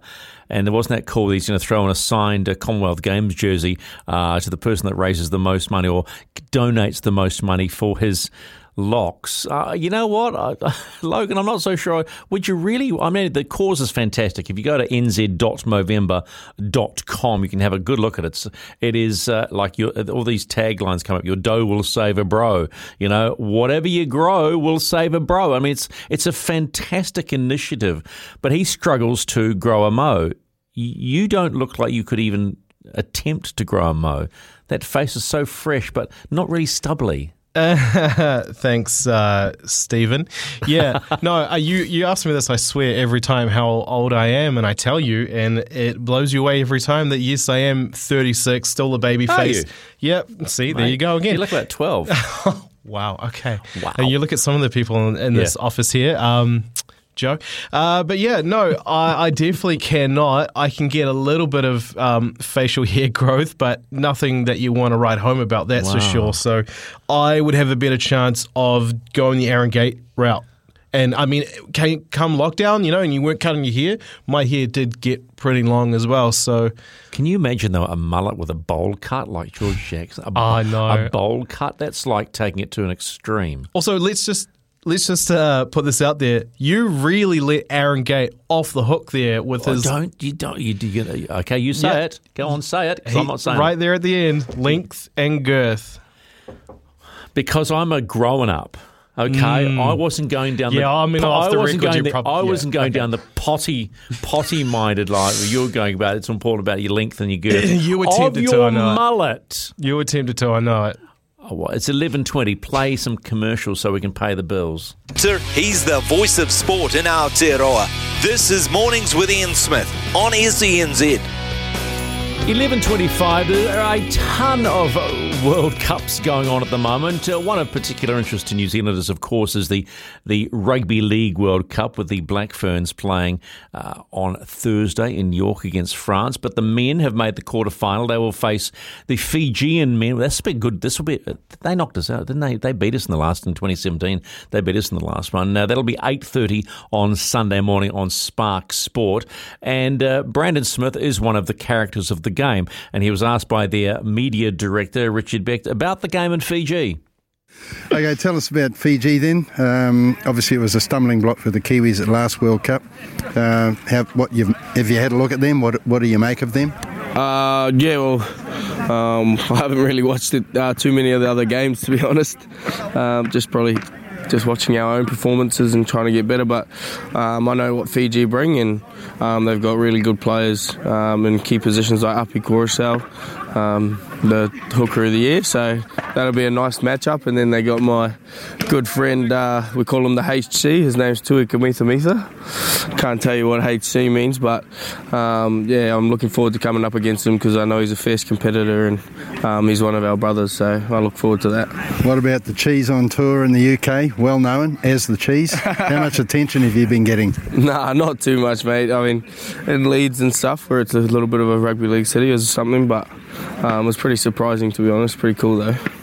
So that was Brandon Smith, Kiwis hooker, talking to Richard Beck, their media director. Richard also spoke to him about what are they doing off the park? The boys do escape rooms, and we play mini golf a lot. But York's a really beautiful city, but there's not a lot to do. But we just walk around and get to know each other even better. But it gets pretty annoying sometimes. You're hanging out with blokes like Peter Hiku and Jordan Rapana all the time. They can be pretty annoying people. But I got a good roomie in Jared. Are they the only pests? Nah, there's plenty of pests. I mean, Ronaldo's definitely top 10. First, she doesn't stop talking. Dylan Brown, annoying as. Jesse, biggest pest of the lot. Jeremy Marshall King, pest. There's only probably 2 good people in our team, Jared and Joey Manu. Not many, eh? Yeah, that would, coming from probably what you would describe as a pest. I was going to say, listed off everyone in the team but himself. I know. I'll tell you what's going to be really interesting too is how they, get back on Fiji from what they did at the 2017 World Cup. The one thing that you know about the Kiwis is they love to build in a comp, right? But Fiji and Samoa, Samoa's the other interesting team, right? Because they had a horrible start. Now they're going to play a quarterfinal, looks like, against Tonga. That'll be an absolute cracker. Absolute cracker. Personally, I'd back Tonga, I think, purely I think the forward pack's stronger, right? Maybe not the backline. I think you've got a superior backline with the Samoans, Suali and the likes. But I reckon that'll be a cracking quarterfinal. But the Kiwis got to be careful. But, as we have gone on ad infinitum here on SENZ about how strong this Kiwis side is for the Rugby League World Cup. And I honestly think, sorry, this music in the background. It's someone's birthday. I can hear it through the studio. Good. Oh, look, someone's birthday. Who is it? It's Aroha's birthday. How about that? Go and get her quickly. Okay. Oh, go on quickly. We got a bit of time. Actually, while you think about that, if you want to try and stump Stephen, then the number is 0800 150 811. Get onto it now if you want to play Stumped Stephen, because it is your chance to be a winner chicken dinner. It is. Are you going to get her, or am I just going to walk out of the studio? So 0800 150 811. 0800 150 811. That's come in here. It's allowed. This is what you do on live radio when someone has a birthday and you didn't tell us about it. Turn the microphone on. How young are you today? Because I'm not supposed to ask you, but I'm going to. Like 25 again? I got 3 candles. You got 3 candles, so 23 again. I never celebrate my birthday. Why don't you? Well, I'm like that. I'm not a big birthday sort of person, but why don't you celebrate your birthday, girl? Oh, it's a grim story. Do you want to know? No. I'm all about happy and entertaining. Well, okay, my mum passed away on my birthday a long time ago, and it's difficult to do both at the same time. So, Mum would want you to celebrate, right? Mum would want you to celebrate, and your workmates are celebrating that. So that is something you just have to, say, okay. And you've been doing this for a while, right? How long has Mum been gone? She died on my 29th birthday. And so, but stop it. This has been really nice. You're right. You do get better. Yeah, it's fine. You know why? You know why? Because we care. All right. Happy birthday, Aroha. Do you know we've known each other for a very long time? Let's not go there, eh? Since I was about. You were actually. Here we go. I met Stephen McIver. Was the reason I got into radio. Oh, I met Stephen McIver when he worked at 1ZH or whatever it was called. Down by the river at 1300 1ZH. A music 1ZH. station, and I was about 16. I'll say 16 because that's a better age. Oh, so we're about a similar age. Let's leave it at that, shall we? Hey, Thanks. Aroha. Thanks, friend. Happy birthday, my dear. I appreciate that. All right. Stabby you with that cake knife in a minute, though. Want me to save you a piece? That's what good friends do. Stab you in the front. Stab you in the front, not the back. It's 11:30. 1476 AM in Auckland. This is SENZ. It's Kiwi for Sport. Ian Smith's had a good match here. Stumped by Smithy. Ian Smith really is top class at his job. Yes, it's time for everyone's favourite part of SENZ Mornings with Ian Smith, although with Stephen McIver today. It could be cluster. What? It could be a cluster.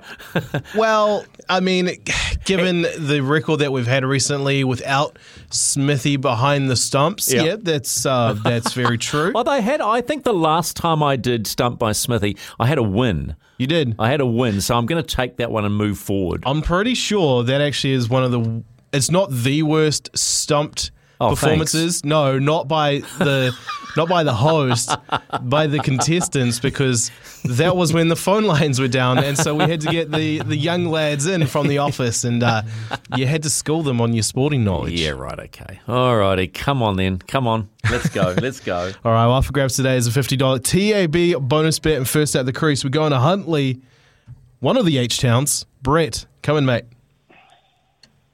Good morning, boys. 1300 1ZH played in my mum and dad's kitchen when I was a young fella. Oh, so if I went down by the river in 1300 1ZH, you knew exactly what I was talking about, right? Exactly, mate. Nice to have you aboard, Brett. Okay, so, I'm probably not the toughest guy to have a crack at, so let's see what happens, eh? We'll see how you go. This is how the game works, though. Just for a quick refresher, we have 3 categories to choose from today. If you get a question wrong, then it's over to Stephen for a chance to knock your bails off. If he gets it right, get out within the first 2 questions, and it's on to the next caller in line. Get dismissed on the final question, and we will jackpot tomorrow. It costs $50 up for grabs today. Today's topics for you, Brett, are the A-League, the Rugby League, World Cup, and Supercars. Why do people always go Rugby League as if it's something, or they go League? It's just what we grew up with. Well, hey, Brett, we need What was the third one, Logan? Supercars. Well, hey, I know where my bread is butter. I'll take A-League. Oh. A-League? You're from Huntley. What happened to Rugby League? You turned up.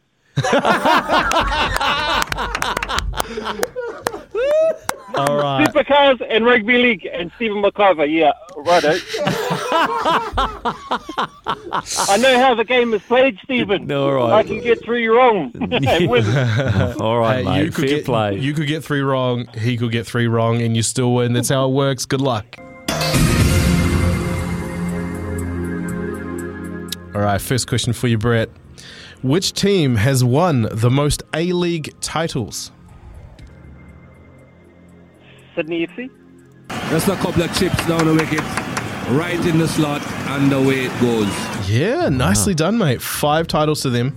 I would have got that. See, you can just be blindfolded and stab around in the dark, Stephen.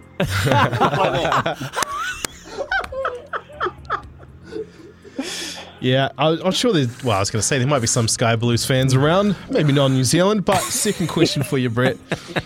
Season 20... Not in Huntley. Yeah, no, like it. Season 22-23 is underway. Match day 4 was over the weekend. Who currently leads the competition? Melbourne City. Just a couple of chips down the wicket, right in the slot, and away it goes. That's right. Their record is 3-1 McIver after they drew 2-2 with the Wellington Phoenix. Oh, was that the game where the Phoenix were under the pump and came back and scored 2 late goals? That's right, and that leads in very nicely to the last question. For you, Brett, $50 TAB bonus up for grabs. As you said, buttering that bread, here you go. The Wellington Phoenix drew 2-2 in that game. Who scored the Phoenix's late equalising goal? Costa Barbarouses. Just a couple of chips down the wicket, right in the slot, and away it goes. I am staggered. He wasn't kidding, mate. He wasn't. He was all over it like a wet rag. Are you genuinely an A-League fan, a footy fan? No. So how do you? Okay, so please don't tell me as soon as you heard you went, okay, I'll type up the A-League. And how do you know so much? I just follow the Phoenix. Just keep an eye on the Phoenix, pretty much. Well, that'll do. Crikey dicks, you're all over it. So why wouldn't you take... I mean, who do you support in Rugby League in Huntley? Tani Wharau or someone like that? Yeah, of course. I'll get beat up if I said anyone else. Oh. and so if you're Supercars, what did you make of SVG's efforts at the weekend on the coast? Oh, yeah, he's the man to see. He could probably come second if he come for a drag in Huntley. Where do you go dragging in Huntley, by the way? Where do you go for a drag? Just away from the blue and red lights, usually. Hey, mate, just past the KFC. What do you do, mate? Are you working? What are you doing? We're finished mahi for the day. We're heading back to the promised lands of the O7. The O7. All right, Brett. Congratulations. I'll let Logan, he who must be obeyed, just remind you of what you've won. $50 TAB bonus bet. So hold the line, Brett, and Brian will get you details. Hang on, hey Brett, can you do me a favour? What is that, Stephen? You in your best radio voice go, it's 13 degrees down by the river at 1ZH. Go on. It's foggy and 13 degrees here in 07, 1300 1ZH by the river. That'll do me, mate. Have a great day. Thanks for playing. Thanks, Stephen. See? Hey, the 07. I always hear people looking to, I'm in the 09. What's happening in the 09? But the 07, man, close to my heart. Close to my heart. Hey, same here. Really? Well, Tauranga and Hamilton. Are they yes. in the 07? Mm-hmm. Oh, okay. Oh, okay. Tauranga not so good for you now, is it? Yeah. Okay, it's 11:39. Summer or winter, he's the voice of sport in Aotearoa. This is Mornings with Ian Smith on SENZ.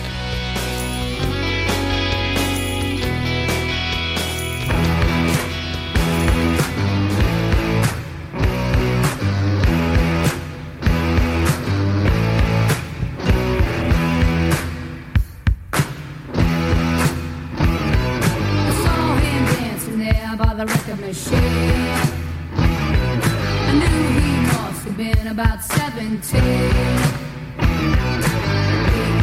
strong, playing my favorite song, and I could tell it would be long that he was with me, yeah me, and I could tell it would be long that he was with me, yeah me, singing. 11:44, that's what Brendan Popplewell's wife sings from on every anniversary. I love rock and roll. Bet live on your favourite sports and download the TAB app today. G'day, Pops. Hey, Big Show. You all good, mate? I am good. Now, did I just see you a moment ago on the telly wearing a rather luxurious purple check jacket with purple tie? I'm sort of donning sort of more of a blue, sort of blue and purpley tie, but hey, it's all about been a bit fashionable for this day, isn't it, Stephen? Well, let's be blunt. It's Melbourne Cup Day, so do you have a special outfit that you're rocking today? Got the loafers on. yeah. Left the socks at home. So yeah, hey, look. Good man. I love a man that's brave enough to wear loafers and pink. And I know you are brave enough to do that, Pops. Yes, absolutely, mate. But yeah, no, love Melbourne Cup Day, and I love the fact that everybody gets behind it because there's a lot of novices out there that get behind Melbourne Cup Day. It's their chance to have their one flutter for the year, and sort of everyone combines as one because it's an industry I love, obviously, and work in. But it's also nice to be able to get those phone calls from relatives that I haven't heard from for 11 and a half months that just decide to start giving me a phone call last week, the week before, what's going to win the Melbourne Cup, and then I don't hear from them again for another 11 months. Okay, so, yeah. Love you too, fam. Let's talk about when was your first experience of the Cup at the Cup? I went to the Melbourne Cup about 5-6 years ago, and it is an experience. It's the one and only time that I have been, but it is one of those ones, and it's a sporting event. There's so many sporting events that people love to try and tick off, and this is one of them. It's one that you do need to go and do an experience, from getting there as early as possible at 9 o'clock, flooding through the gates, trying to find your best spot on the grass if you're that way inclined, or if you've got yourself a nice fancy marquee, of course, like yourself maybe, where you can pull up about at 5 to 12 and work from there. But it is a great day out, and there is something about it. There's a lot of people there, and it's all about having a great time, having a few bets, and maybe a few iced teas. Nothing. Oh, yeah, you and iced tea. Actually, iced tea would suit you, to be fair. But there's nothing like tradition, is there? You can't beat it. No, that's right. Yeah. And look, there is a number of bigger races throughout the year, and in Australia, there's bigger stake money up for grabs than the Melbourne Cup. This race is worth $8 million. There was a race last Saturday, for instance, worth $10 million in Sydney. But you can't beat tradition. You can't beat trying to win the Melbourne Cup, and that's why owners spend hundreds of thousands of dollars trying to buy these internationals to hopefully one day win a Melbourne Cup, and that's what we see in this year's Cup. A number of horses that were bought throughout of Ireland and are now racing in Australian stables trying to win the great race. All right, now it's time for you to show us how smart you are. Who wins, why, and who comes in placings? Yeah, I really like number 3 in the race in Knight's Order. He is a horse that is hovering around the $14 mark. He is a proven horse over the distance. And, of course, this is over 3,200 metres, and it's an extreme test for horses running on the flat over that distance. He's won twice over 3,200 metres. He will roll forward. He'll sit in first or second position, so you're going to know where your horse is in running when they go past the big crowd for the very first time. He'll also like the conditions underfoot. He's a horse that will appreciate the slow to heavy track, and there's a possibility of some rain before the race, which will also bring him right into the race. So I like him at a bit of a price. I think Doval Legend running number 8 is the logical horse, but he's just very short in the market. $3.50 to win a Melbourne Cup is far too short for me. He has all the right credentials to say he'll win it. I just don't want to find out at a quote of $3.50. If you're looking for some roughies in the race, I've got the horse at the bottom of the book in 24, Realm of Flowers. She does have very good stats on the wet ground, and I think she'll get through it no problem at all. And if you're looking for a good Kiwi connection, maybe Smoke and Romans could be that horse. About 65% of this horse is owned by Kiwis and was brought up in the deep south out of Dunedin and White Road Lodge. And he really does bring a Kiwi angle to the race, and he should be able to run a super race for 19, Smoke and Romans. What about my pick, Emissary? Yeah, well, he comes out of a race that is the Geelong Cup, which has paved the way for 3 previous Melbourne Cup winners, and he won that really well. So he's a horse that's around the $30 mark. If you've got him in the sweepstake or you're looking at putting a cheeky dollar each way, you're going to get a sight. Look, it's the hardest race to try and pick in. Stephen, I will be completely honest with you. There's 24 horses here, and there's about 20 of them that have got a serious chance of winning. So you always have to work your way backwards and work out the ones that can't win, the ones that you just can't have in your trifecta. But, yep, he's a horse that I'd be putting in a box trifecta for sure, number 17. All right, Pops. Always nice talking to you. Keep it clean, keep it green, and have a few iced teas. Cheers, mate. All the best. There you go, Brendan Popperville from the TAB. And watch and bet live on your favourite sports and the Melbourne Cup and racing at tab.co.nz. Please gamble responsibly. R18. Staff's not too far away. He's live from the Fox. We'll catch up with him in just a tick. When making the double chicken deluxe at Macca's, we wanted to improve on the perfect combo of tender Aussie chicken with cheese, tomato and aioli. So, we doubled it. Chicken and Macca's, together and loving it. Ba-da-ba-ba-ba. Available after 10:30 a.m. for a limited time only.